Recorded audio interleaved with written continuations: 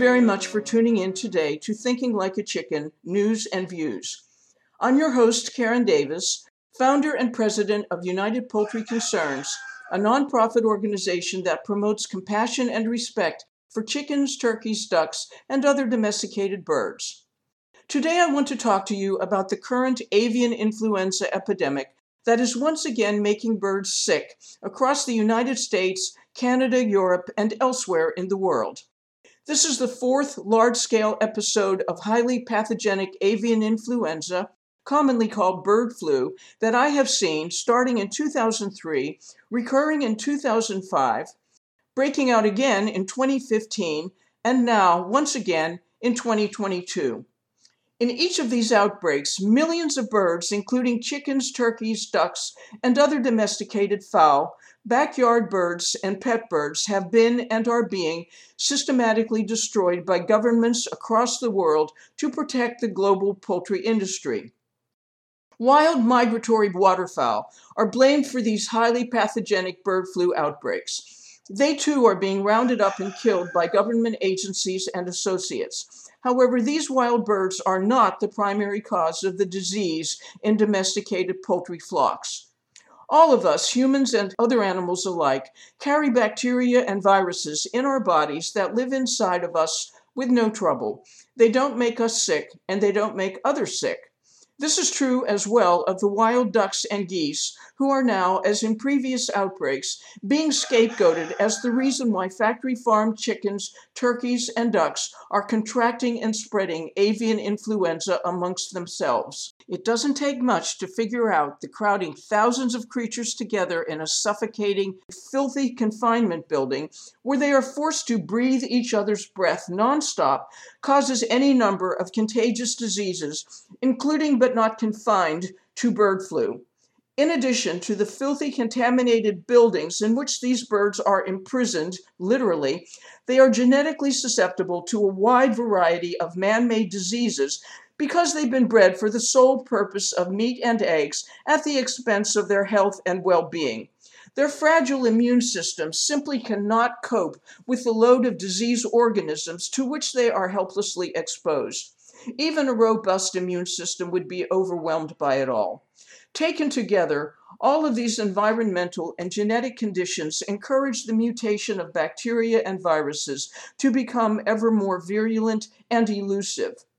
As if the man-made diseases these birds suffer from were not enough, the manner in which they are being systematically exterminated is horrific.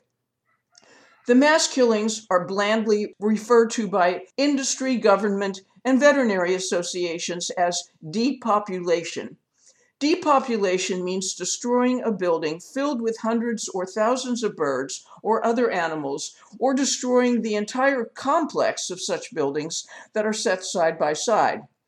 All of the animals in the buildings are intentionally killed, and many following the massacre will be buried while they are still alive.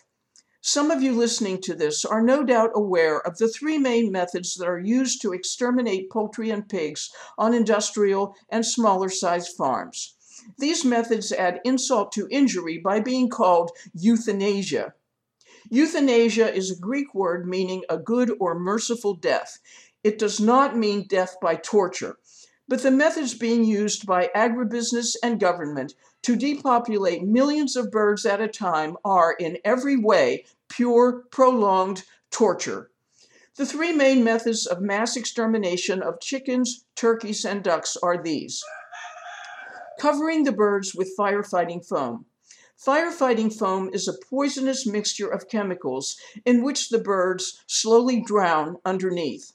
They can be seen moving under the foam for a long time, and after they stop moving, it isn't always clear whether they are dead or are still dying as a result of breathing and ingesting this toxic nightmare into their bodies. This method of mass killing birds was approved by the U.S. Department of Agriculture in 2006. Of course, they call it humane, but the real reason they like it is because it requires less labor than the use of carbon dioxide. The standard method of mass exterminating poultry is to suffocate the birds to death with carbon dioxide poisoning. Carbon dioxide is used all the time on chickens, turkeys, and ducks, and in laboratories around the world because it is cheap. Workers in poultry houses cover the birds with plastic tarps and pump carbon dioxide under the tarps. It takes many hours for the birds to die. They suffer pain and panic because birds are extremely sensitive to carbon dioxide, which they try desperately to escape from if they can. More recently, the preferred method of killing millions of birds and pigs in buildings all at the same time is called ventilation shutdown. Ventilation shutdown involves cooking the birds and pigs literally to death over a period of many hours or more.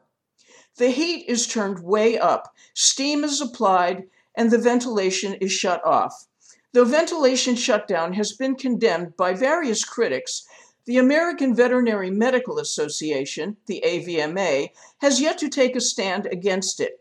The arguments used to justify ventilation shutdown, firefighting foam, and carbon dioxide, even wood chippers, to destroy millions of chickens and other birds on factory farms is that there is no other way to control avian influenza on the farms. The fact that these farms are no better than cesspools and toilet bowls guarantees that highly pathogenic avian influenza epidemics are here to stay. Meanwhile, there are many strains of avian influenza, along with contagious bacterial diseases like salmonella. Mass extermination of the birds to control these diseases are standard operating procedures within the poultry industry. However, these brutal killings are conducted behind closed doors. They do not make the morning headlines or the evening news.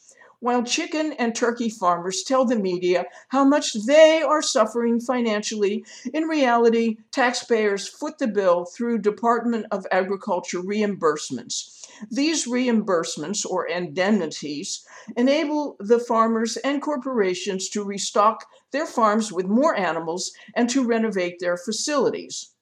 The only way to end the nightmare is to stop producing chickens and other animals for food. The only way to accomplish this is for consumers to wash their hands once and for all of the misery of animal consumption and choose animal-free, plant-based foods instead.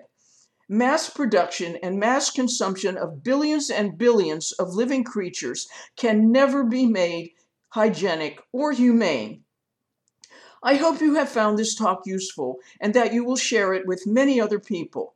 Thank you very much for listening and for caring about how we treat all of our fellow creatures by taking positive action to end their suffering and bring happiness to their lives. Thank you and have a wonderful day.